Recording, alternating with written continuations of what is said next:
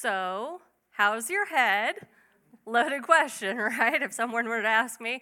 So when Joel asked me to give this talk about Headspace, I wanted to say, absolutely not. Maybe if you were doing a series about being a basket case, that I could get on board with. But a series talking about questions that make me challenge and talk about my struggles, like, no, thank you. My anxiety was at an all-time high. The amount of work I had to do, the schedules I was trying to keep track of, I wasn't sure I was going to have time to eat lunch, let alone figure out how to prep a message or actually take time to listen to what I should say.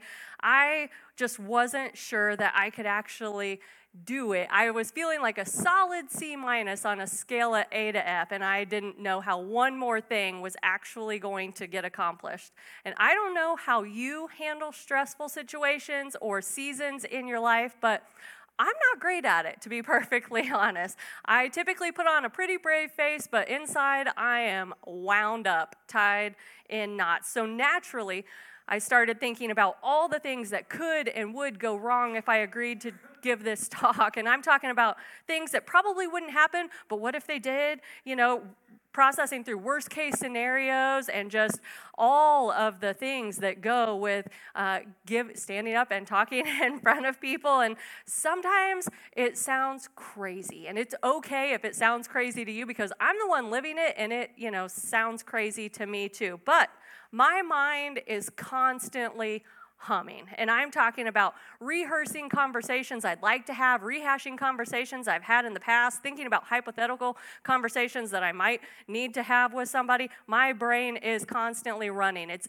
insomnia for days because I can't shut my brain off. It's deciding to stay home instead of go out because talking to people seems stressful. It's having a panic attack in the middle of the grocery store at the beginning of the pandemic because I didn't know if I could get it. I didn't know how I would get it. I didn't know if I would die if I got it, if I'd pass it along to somebody that I love. And my poor husband, who was at the grocery with me, who is going down the aisle because I couldn't go down there because there was too many people. And I'm standing at the end, and I'm sure he felt like he brought a toddler to the grocery store because he's trying to get his items while also making sure I'm not like darting out into the traffic, into the parking lot.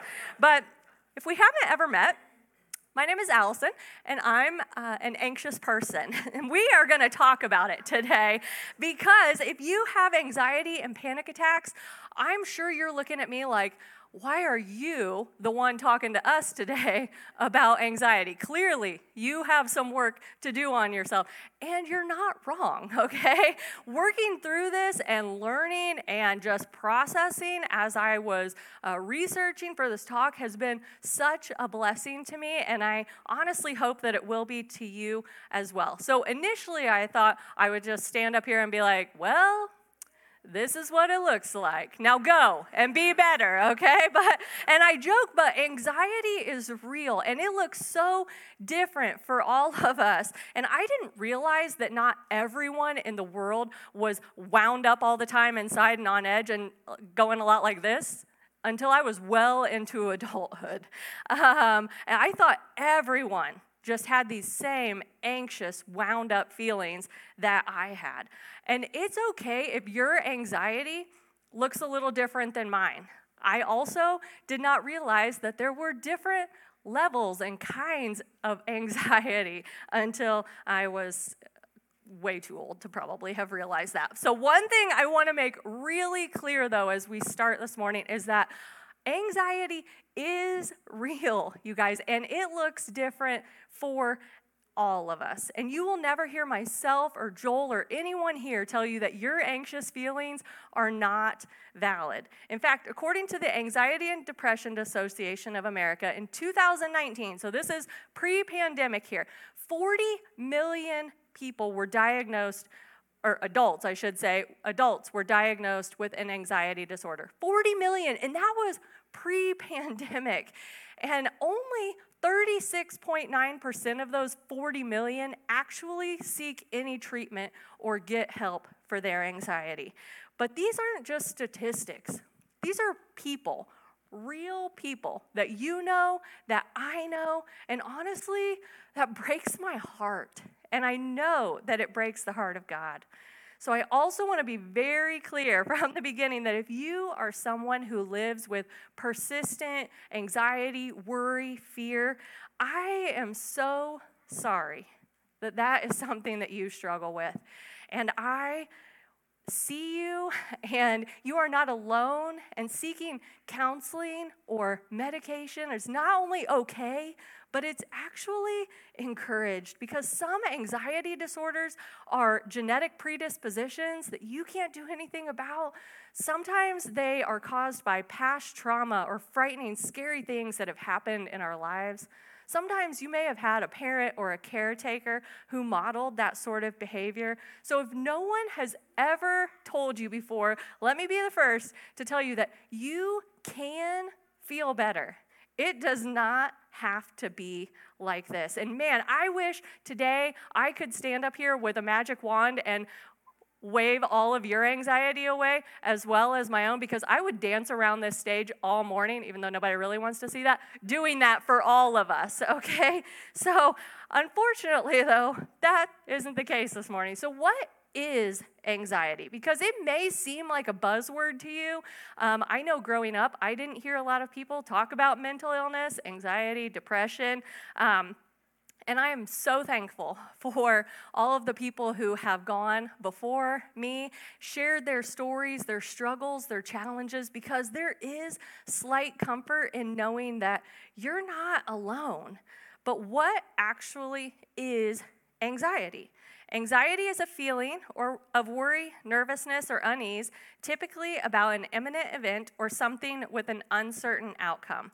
And anxiety disorders are different from that general description, though.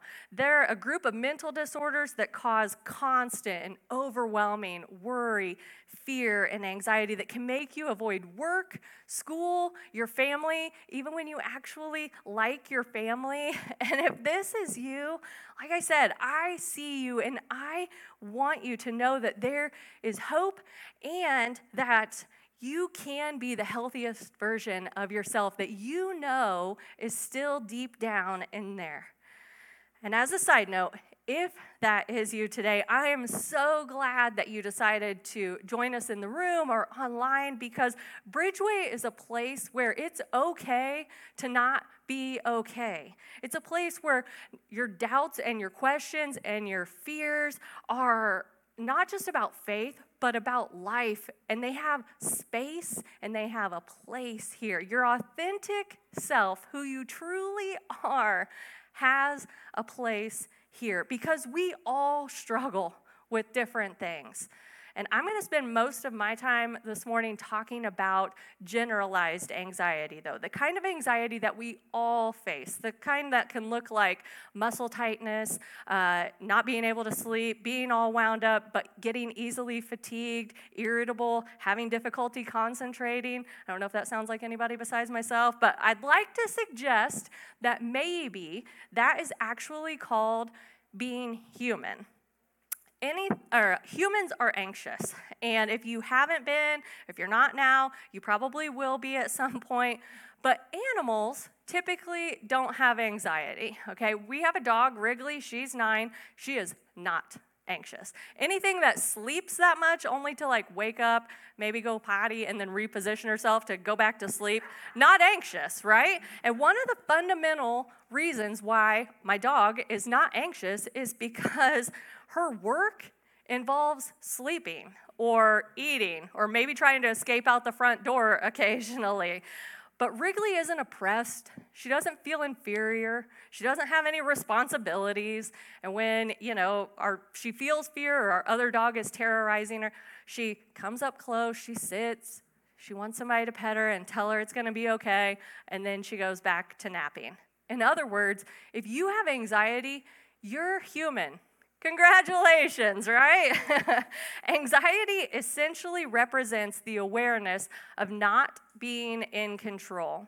The main times I have anxiety and it seems like everything is colliding and I have no plan of action, or the plan that I thought I had isn't working, when I can't comprehend all that I have to do or how it's going to get done, I have anxiety. I fear of failure, fear of everything collapsing, fear of disappointing someone, fear of rejection, fear of being seen as weak.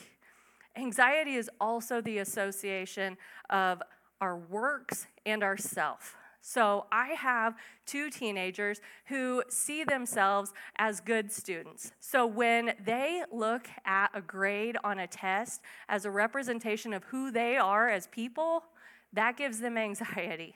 When I get anxiety when I think about having people over to my home because I want to be seen as a good wife and mother. And I look at the cleanliness of our house or how well I can cook a meal, which isn't great, as a representation of who I am as a person, and that causes me anxiety.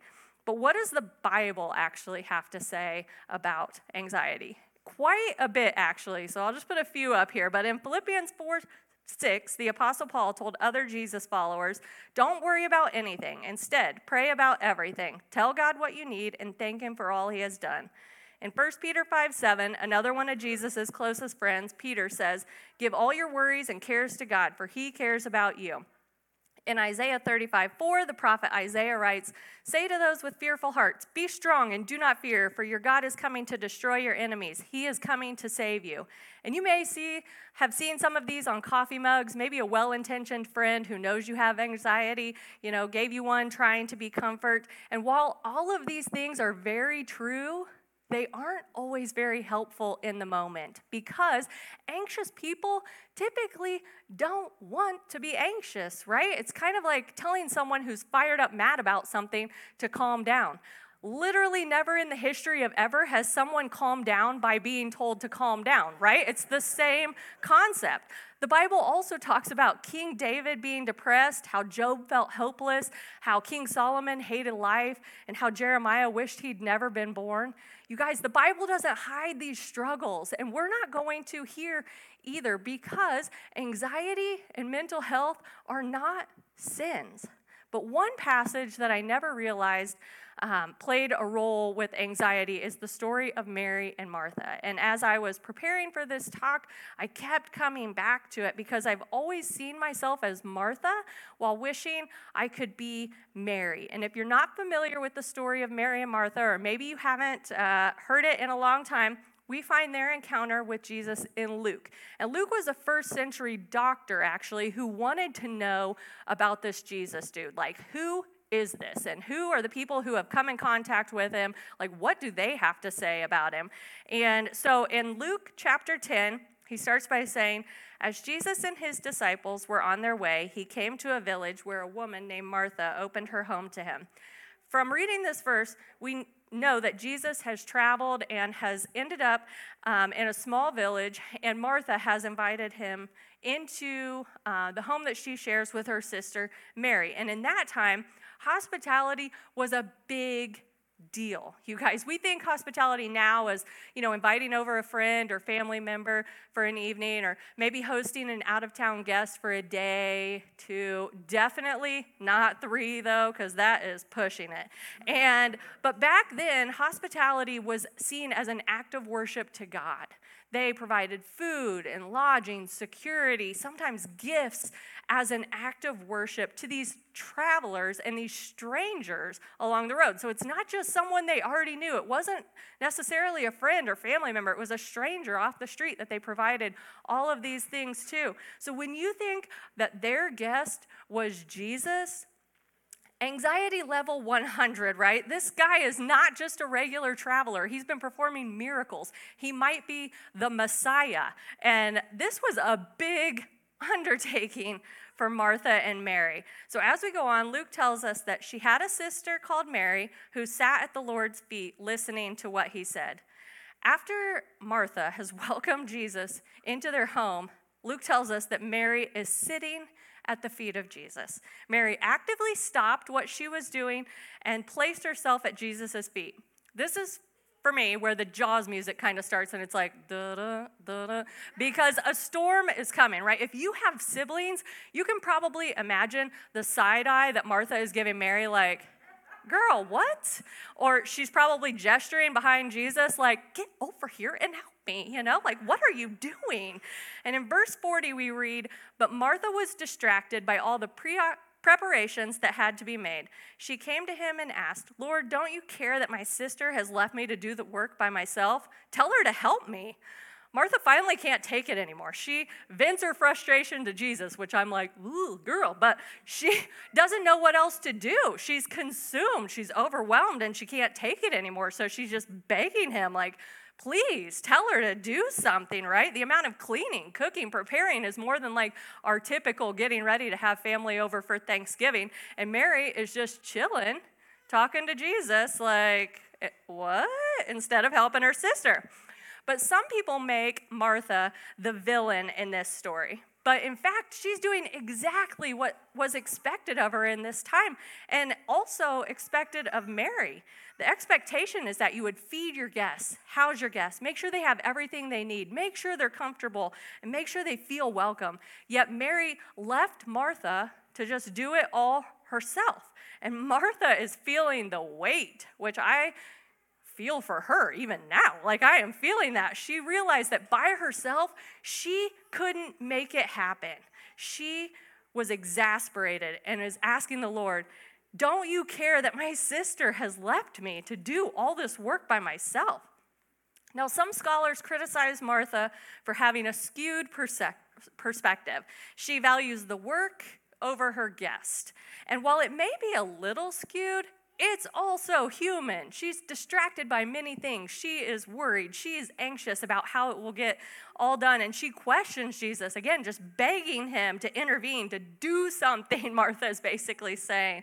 Has that been you before? I know it's been me. And this is why, after rereading this verse, that I love Martha so much, because she's so full of humanity. She's a real woman. She's a real person just like me. And she was stressed. About the visitors in her home, about the cooking, about the cleaning. She was overwhelmed and worried about how it was all going to get done. And she didn't know what else to do. She was anxious and feeling out of control, and I know that feeling all too well. Now, this isn't all to say that Mary isn't full of humanity, because she is. She is actually the best version of humanity, because she is sitting and loving Jesus with her whole heart, mind, soul, and strength, like it tells us to do in the first commandment. But what I love about Martha is that she needs to be brought out of herself. She needed to realize that she wasn't actually in control. She couldn't do anything about Mary. And we need to be able to realize that we can't do a lot of things on our own either, which is also very frightening a lot of times for me. But I think we can't get to the place of Mary unless we have also been in Martha's position. Until we realize that we can't do it all on our own and we are begging Jesus for help, we need to know that we can't, but he can. So it continues and it says, "Martha, Martha," the Lord answered, "you are worried and upset about many things, but few things are needed, or indeed only one. Mary has chosen what is better, and it will not be taken away from her." Jesus does do something, but not in the way that Martha, or probably you or I, would actually expect. Rather than command Mary to go help her sister, which is what I would expect him to do, Jesus calls Martha to himself. Completely frustrated and overwhelmed, he calls her by name twice, and he says, "Martha, Martha." And then he expresses his concern about her preoccupation with all the things. And I'm sure at the time she's like, you made me stop what I was doing and called me over here to tell me I'm anxious and worried? Duh. Like, can I get back to what I'm doing? But he told her in verse 42 that few things are necessary, indeed only one. And it's him. And he's calling to her. He shines a light on her anxiety, but he doesn't wag his finger in her face. He doesn't tell her to, get her life together, stop it right now, quit what you're doing, He's gentle. So if you're here today or you're online and you're struggling with anxiety, I want you to hear me when I tell you that is who Jesus is. He's patient and he's kind, and he's not poking you or telling you to get your life together. He's not pressuring you. He's kind, and he's gentle. And after rereading that verse about Martha, I think Jesus' words can provide a lot of perspective in those moments when we find ourselves stressed and full of worry. What's the one necessary thing? What's the one thing that I can't seem to see past in this moment? What's the one necessary thing? Mary had chosen to sit and listen to Jesus. She wasn't concerned with everything else going on around her. She was solely focused on him. And to get to the position of Mary, we have to be called out of our own anxiety. We must be able to hear that tender and loving call that Jesus has when he says, Allison, Allison, I am the only thing that is necessary. Typically, whatever I'm troubled about or stressed about seems just unmanageable. And sometimes it is. But when I look at Jesus, my focus tends to shift from my problems to the hope that he provides. He enters into our mess, our messed up priorities, the chaos of our lives, our anxiety, and offers us a way out and into a relationship with him. Because we are given the one necessary thing that can lead us to peace. Hear me out, though. I don't want you to leave this morning and think, okay, as long as I get a better perspective, all my anxiety is going to go away and I'm going to be good as new. I wish I could. But the benefit to us being thousands of years after Martha is that we know more of the story. We know that our work and our faith is not hand in hand. They don't go hand in hand. And as I walk through life, I'm understanding more and more that things aren't always simple to understand or fix, which is a problem for me, okay? But things are complicated and many situations are out of our control. But for those who call themselves followers of Jesus, we know who is in control. We aren't defined by our failures or our successes, but we are human, and we need this constant reminder that we are merely human. We are not superheroes, unfortunately, right? We're told in Philippians 4:6, don't be anxious, but we can't on our own. We don't know how, a lot of times, to not be anxious. We know we're called, like Martha, to be like Mary, but we have to be able to listen when he is calling. And I think there are some practical ways that we can do that. Some of them may work for you. Some of them may actually challenge you a little bit. Some of them may cause you to find something else that actually works better for you.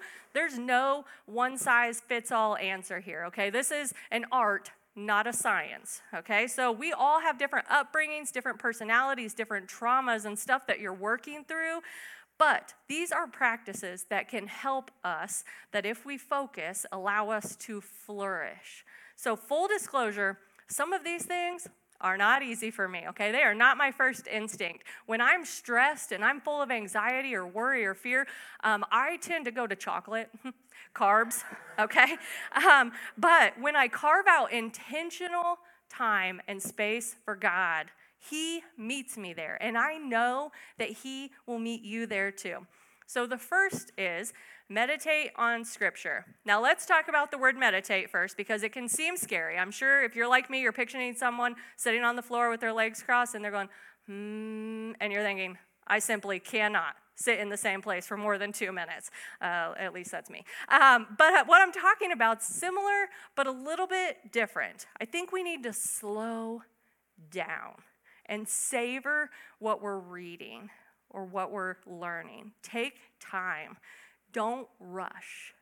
Focus. Meditating on verses or passages is more than just waking up in the morning to the verse of the day, the Bible app on your phone, and saying, yep, I agree with that, and then moving on with the chaos of our life. Okay, it's not a quick bite. It's a full meal. And in the story that we looked at about Mary and Martha, Jesus told her that only one thing is necessary, and that's listening to his word. And it should be a priority in our lives. And that looks a lot of different ways. Maybe you wake up in the morning with a warm cup of coffee and a Bible on your lap. Maybe you take your lunch hour instead of scrolling through social media to focus and read through different passages or a devotional. Maybe you end the day reading about who he is and his love for you. Next, I listen to music filled with truth. Now, full disclosure, I listen to all kinds of music, okay? I listen to the kind of music that we listen to on Sunday morning because this band is amazing. But also, I could sing along with songs that are currently trending because I have teenagers and TikTok. But I could sing along with country music. I can listen to oldies, although I'm not going to describe what that genre is because I'm not trying to get hate mail when I leave today. But it is when I find myself going down the rabbit hole of anxiety and worry and fear, listening to songs about Jesus' love and his promises for me can bring me back into a focus, a refocus, kind of a better mindset. It's kind of like, if your teenager's in the room, it's the attitude adjustment that, your parents always tell you, or at least mine always did, that I needed, but now I actually know how to get it. But the next one may seem obvious, and that is talk to God. Now, I said it may seem obvious, but when we are in the middle of worry and an anxious season, we don't always do the most obvious things like pray.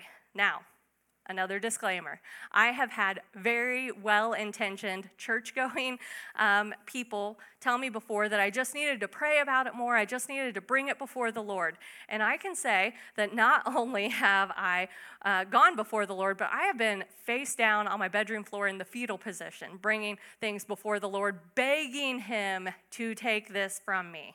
And sometimes, though, we don't know what to say. Maybe we don't think he's listening. Maybe we think we're not saying the right things. Maybe we've been brought up in church where people were using big, fancy words that didn't seem to make any sense to us, and we didn't understand. Maybe their prayers were heard more than ours because we're just using basic, normal people language. And, maybe we don't even know what words to say because we're so caught up in the actual thing that we are anxious about that we just don't even know what to do. Paul wrote in Romans 8:26, he says, "And the Holy Spirit helps us in our weakness. For example, we don't know what God wants us to pray for, but the Holy Spirit prays for us with groanings that cannot be expressed in words." And when I read that, I think of this meme that you may have seen, "Dear Jesus, amen." Okay? It's that simple. Sometimes we don't have to say anything because he knows the desires of our heart. And so when we think that our prayers are all jumbled and messed up and we're not making any sense, and so that's why he's not answering because this is what our prayer looks like, that's not the case, you guys. He knows your heart, but he isn't the only one who will listen. Talk to a friend or counselor. Sometimes just sharing my anxious thoughts or feelings with a trusted friend can bring some relief.